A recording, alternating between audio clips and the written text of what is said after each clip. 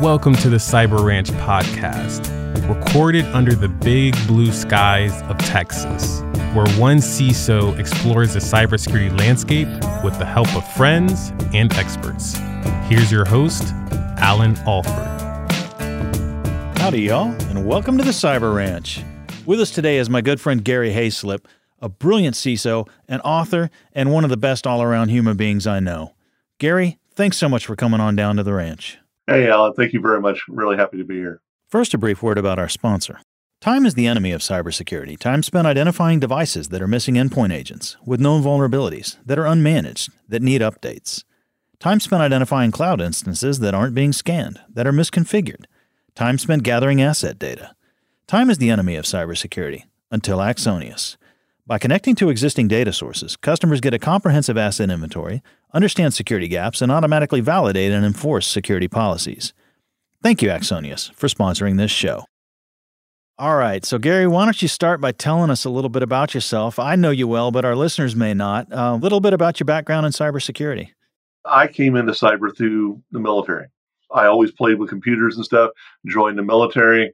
In the military, I had one job, but I fell in love with computers, and I fell in love with hacking them and breaking them and networks, and it just kind of took off from there.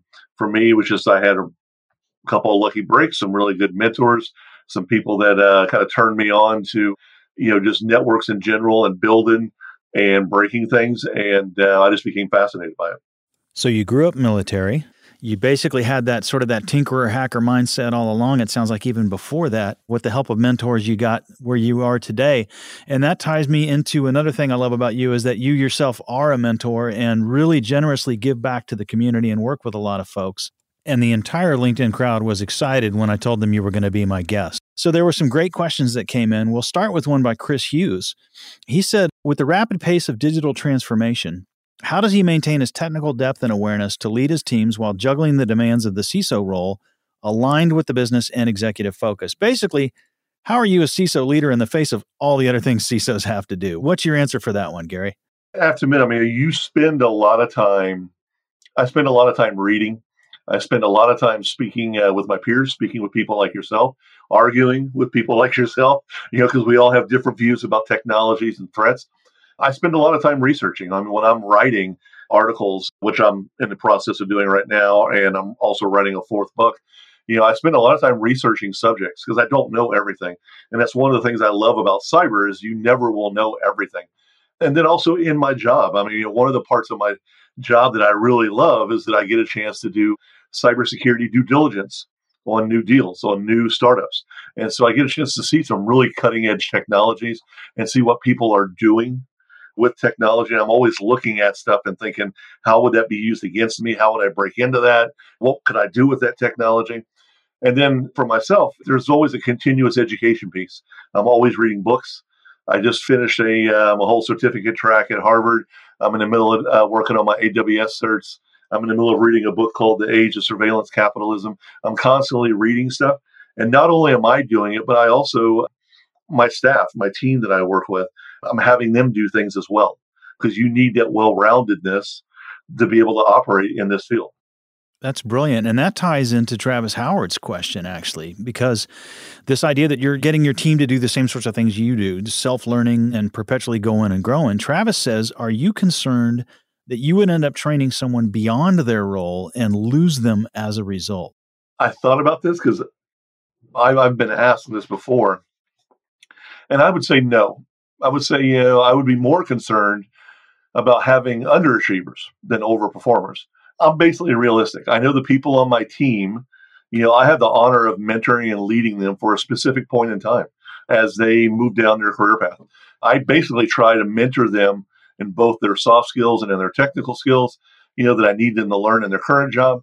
But I also try to prepare them for the future because I know I'm not going to have them the whole time. And I want to make sure that they're prepared for wherever they're going to go. I know people will eventually leave me, and I'm okay with that. I've had people in my teams that have worked with me from previous employers who have followed me, to other jobs.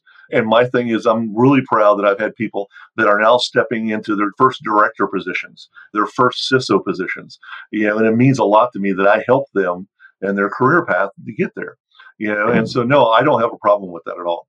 That's fantastic, man. I've got a similar philosophy on this one, and I just feel the need to share this one story. Years ago, I was a senior director managing a product security team.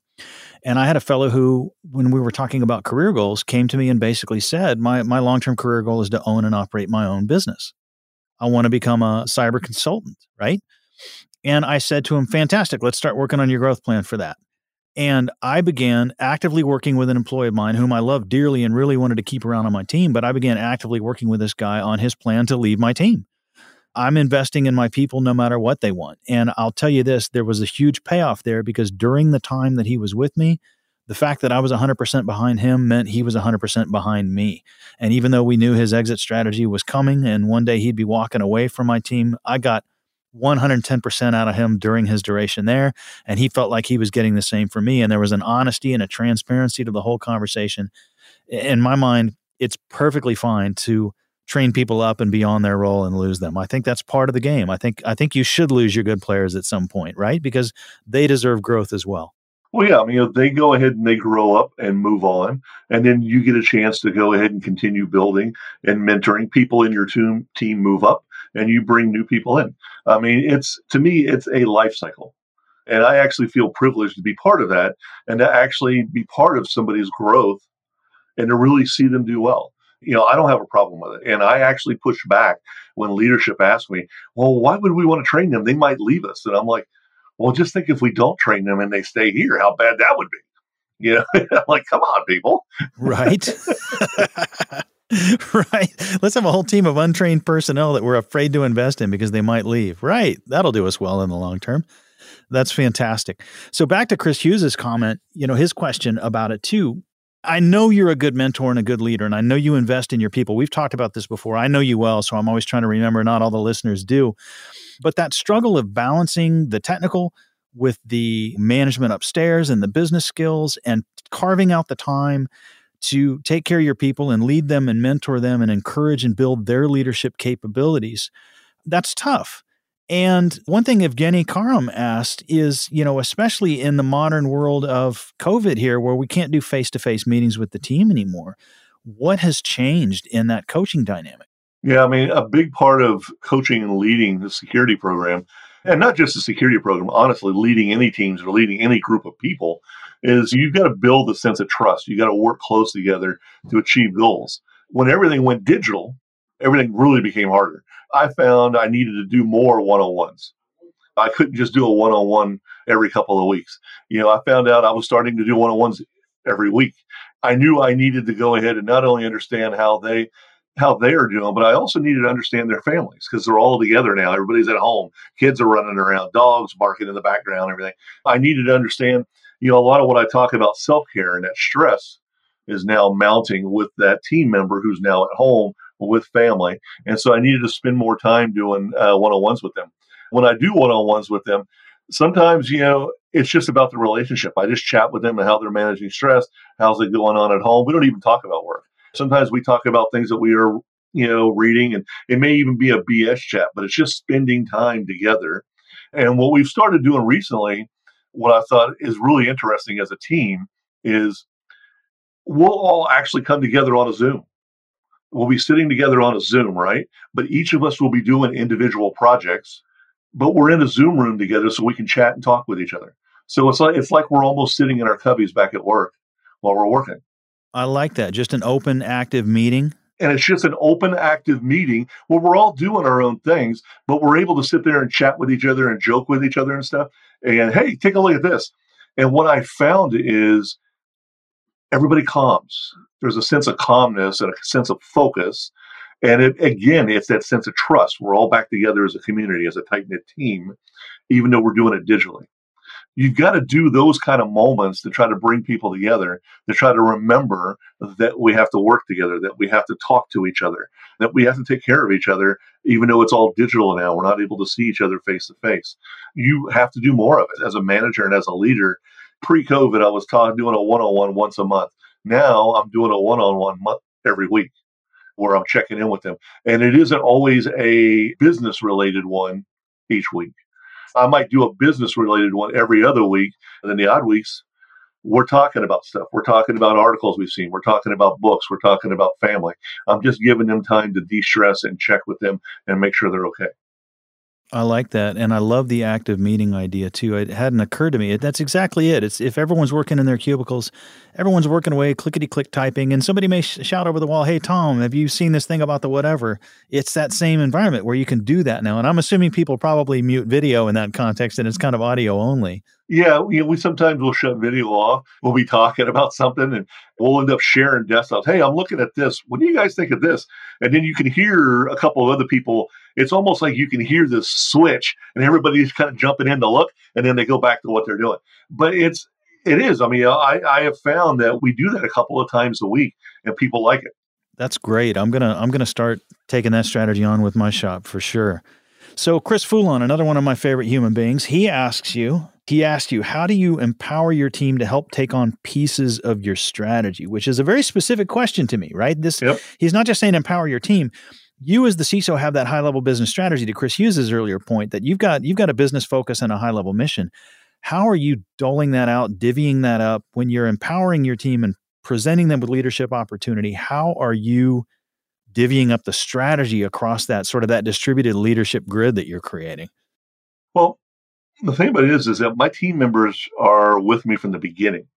So when I'm doing the initial assessment and I'm looking at how deep the rabbit hole is and I'm looking at the list of gaps and things that we need to work on, they're there with me.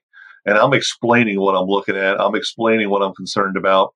When I ask peers from the other business units to come in and help me prioritize the list of issues so I can start building out typically I build out a 36-month strategic plan. The team members are right there. And so they're seeing it all and they're seeing us go ahead and rack and stack and prioritize the issues that we have. They're seeing me break it up into 12-month increments and it's going to be different initiatives, technologies, policy. And, and typically what I do once we get that done and we have that kind of a strategic plan of what we're going to be working on for the next 12 months, and that actually gets phased into our budget, that gets phased into what I'm presenting to the board. So the board really knows and has visibility from a security standpoint, what we're working on and why. I then go ahead and have each team member, I basically tell them, you're going to be an SME on at least a couple of pieces of technology in the stack. And every one of them, including myself, each one of us will go ahead and grab a couple of pieces. So we are an SME of a couple of things in the stack, and we're backups for other things in the stack. And when you're an SME for those things, you own them. So you write the run books on them.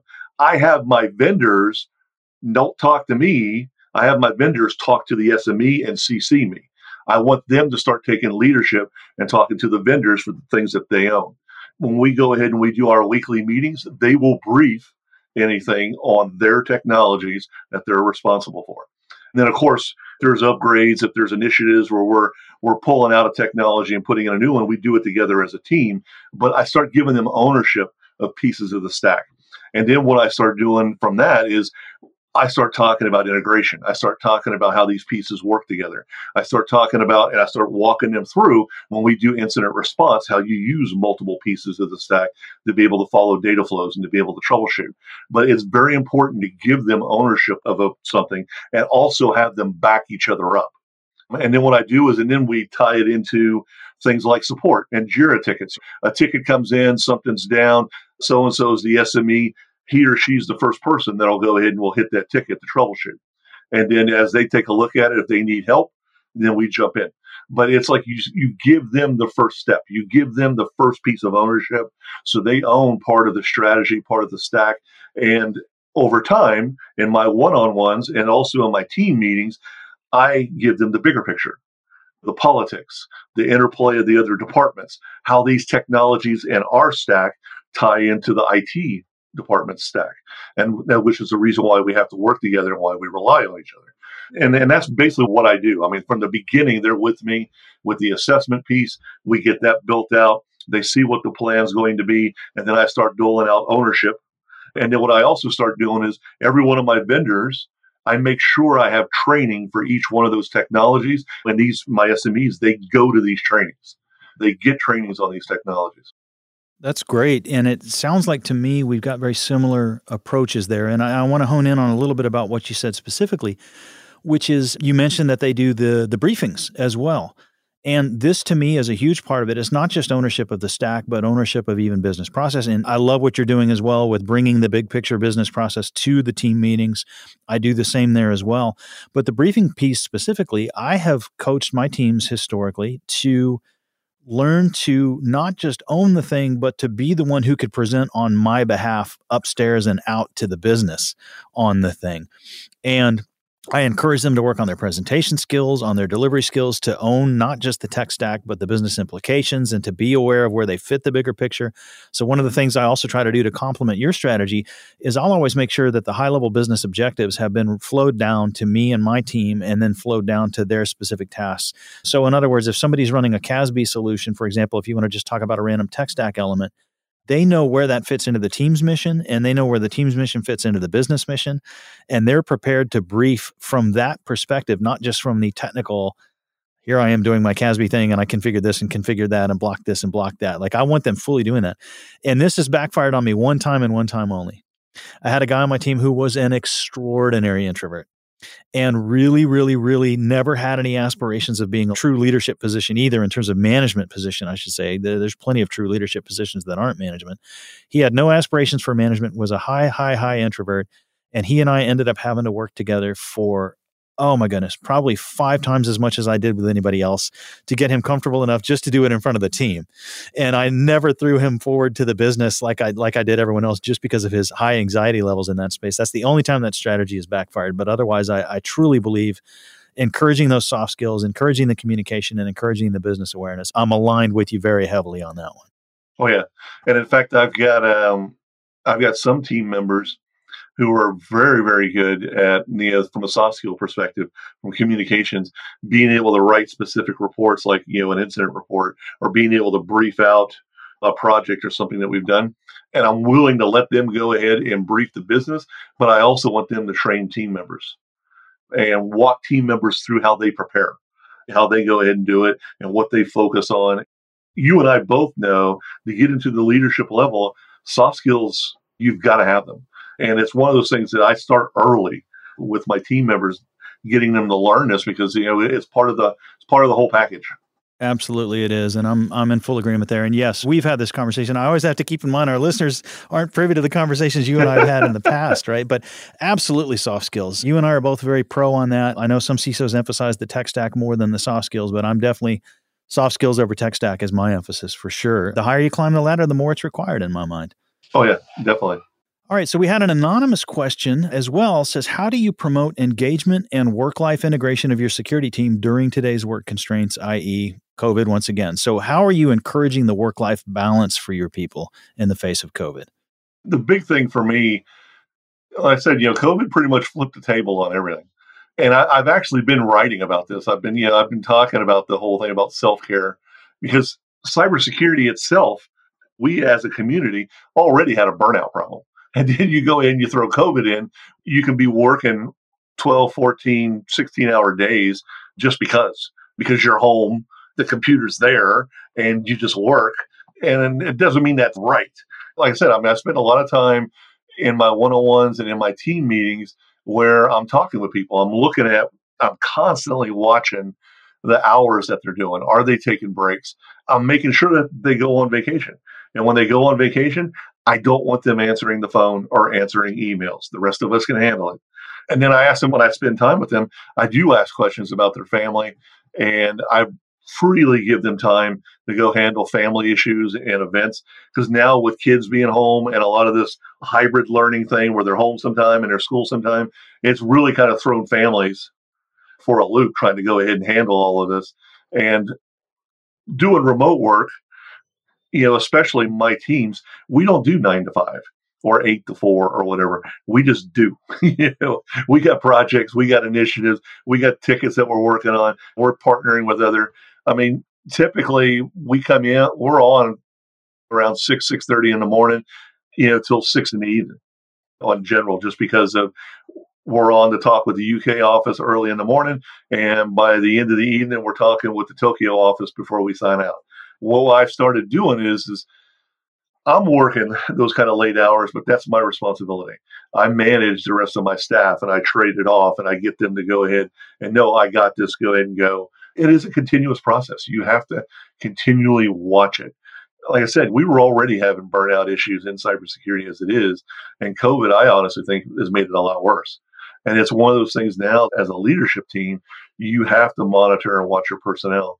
I mean, my company itself, the HR team, is sending out surveys weekly. They're doing a lot of different things to keep the departments active and monitor the stress and monitor people that are out. And even all the way down to the team level, I honestly think you have to do the same.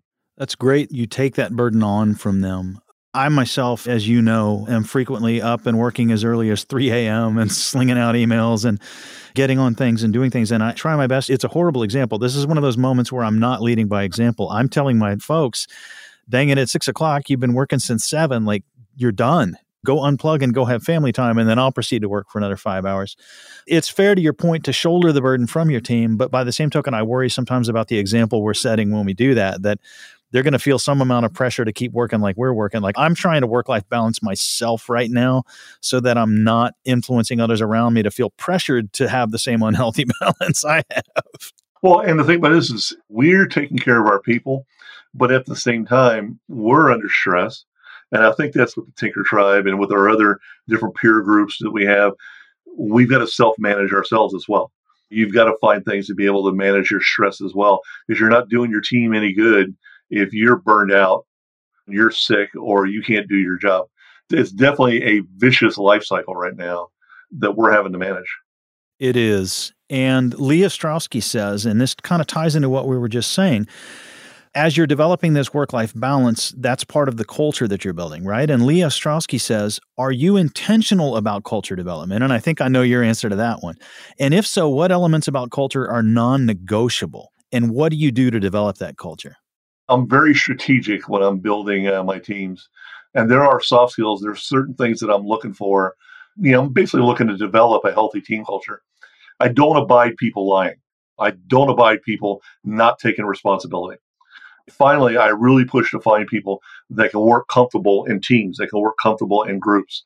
I don't need prima donnas. I can have someone that, hey, look at me, I'm the best, blah, blah, blah out there.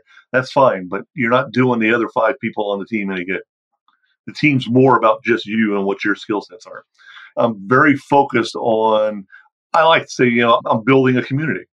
I'm building a community of people that can trust each other, that can work together, that don't lie to each other, and that can be relied upon, that if they make mistakes, they own it, they learn from it, and we move forward. Because this is cyber. You're going to break things. You're going to screw stuff up. I can't count the number of times I've screwed things up, coming up. But you learn from these mistakes. You take ownership of them. And that's what I look for, are you a person of your word? If you state that you're going to go ahead and do something, you're going to go ahead and do it. And if, like, for some reason you can't get a deliverable on time, you don't hide it. You come out to the team. You come out to us and you tell us, I'm having these mistakes. No, not mistakes. I'm having these issues. I'm having these blockers. I'm only up to this level. I need help. That's what we as a team are there for, is to go ahead and help each other so that we get things done and we can go ahead and move on to the next issue. For me, building that culture is very strategic for me. There's things that I look for. When I'm interviewing people, I can see the tech skills that I want, but if you're lacking in certain soft skills, especially core ones, like about lying and being a man or a woman of your word, things that do I have the ability to be able to trust you? Do I think that I can go ahead and bring you in to the current culture and the current team that I have? And are you going to be a disruptive factor, or are you going to go ahead and lift them up and help them move forward? I've watched for those, and I am more than willing to go ahead and shoot down a candidate that I think is going to be a negative influence, even though they may have all the tech skills in the world. That's very similar to my process. I have interview questions highly targeted at, what was your last major screw up? And how did you deal with that screw up? What do you do when you know your boss is wrong? What do you do when you know your boss is broadcasting a message upstairs that you don't believe is accurate or honest? You told your boss it's going to take 10 days to solve a thing, and he's running around telling the rest of the business it's going to be done in 5 days. I challenge them with these kinds of challenges, and it's not just about honesty and integrity and ownership. It's also about holding those around you accountable, even if it's the boss. And I'll tell you, one of the things about me it sounds completely stupid, but this is totally true. When I'm a new CISO at a new team, to your point, you're going to screw up at some point, something, somewhere, somehow. Especially in a leadership position, screw ups have big implications, generally speaking. And I actually look forward to my first screw up because it's going to happen. It's inevitable. And once it happens, how I manage that screw up in front of the entire team and the community around me and those upstairs is going to set a strong example for everybody in my team on how you do it. Total ownership, total transparency. Here's what I thought I was doing. Here's what I did wrong. Here's the assumptions I made. Here's where I miscalculated. Here's how it went south. Here were the repercussions. I'm sorry. I'm already doing this and that and the other to address it. That total ownership piece has to be there for me. Oh, yeah, definitely. So we are getting close to the end of the show here. I've got one question I ask everybody at the end, which is, what keeps you going in cybersecurity? Why are you still in the game? I think the big thing is I love the community and the people. I remember when I first attended my first Black Hat, and there was a bunch of security professionals and hackers and people that were all sitting together, and they were having drinks and talking with each other. It was really close knit, and I'm all by myself. And I think this was back in like 2006. Yes, I've been attending for quite a while, but it was like, I remember seeing that and thinking to myself, I want to be part of that. I want to be with them. I want to go ahead and be with that kind of a community, that type of closeness, that type of friends, people that you're able to go ahead and talk and argue with, who will call you on something and hold you to a better example, because they're a mentor or they're a peer or they're just a close friend like you and I. And that's what I see in cybersecurity. And I see the community itself growing. I see more diversity, more women and more people of color coming in, which I think is one of the best things for us. And I'm excited. I'm excited to where this community is going. And I even told my wife, I said, eventually when I retire, I probably will still stay active in the community. I'll probably still teach. I'll still mentor. I'll still work with startups. I'll probably still go to conferences. I just love the community itself. And I'm always fascinated with technology and what people are doing. So I don't see myself leaving anytime soon at all. That's great. And I'm so grateful that you're part of my community, quite frankly. Community is such a strong piece for me as well. And amen on the diversity arguments. It needs to happen. We need more diversity in this tribe. We need more people, period, in this tribe. Yeah. Diverse perspectives strengthen us even more than just more of the same folks coming on, right? So this ties into the conversations we've had about even people with military background, not military background, technical background, soft skills background, people of color, women. I want all the different perspectives I can find coming into this community, enriching it. So that's a great answer, Gary. Thank you so much. This is Gary Hayslip. We've been speaking with folks. Brilliant CISO, 4 times over author now, I believe it is. Very prolific on LinkedIn. Thank you, Gary Hayslip, for coming out. Thank you, listeners. Y'all be good now.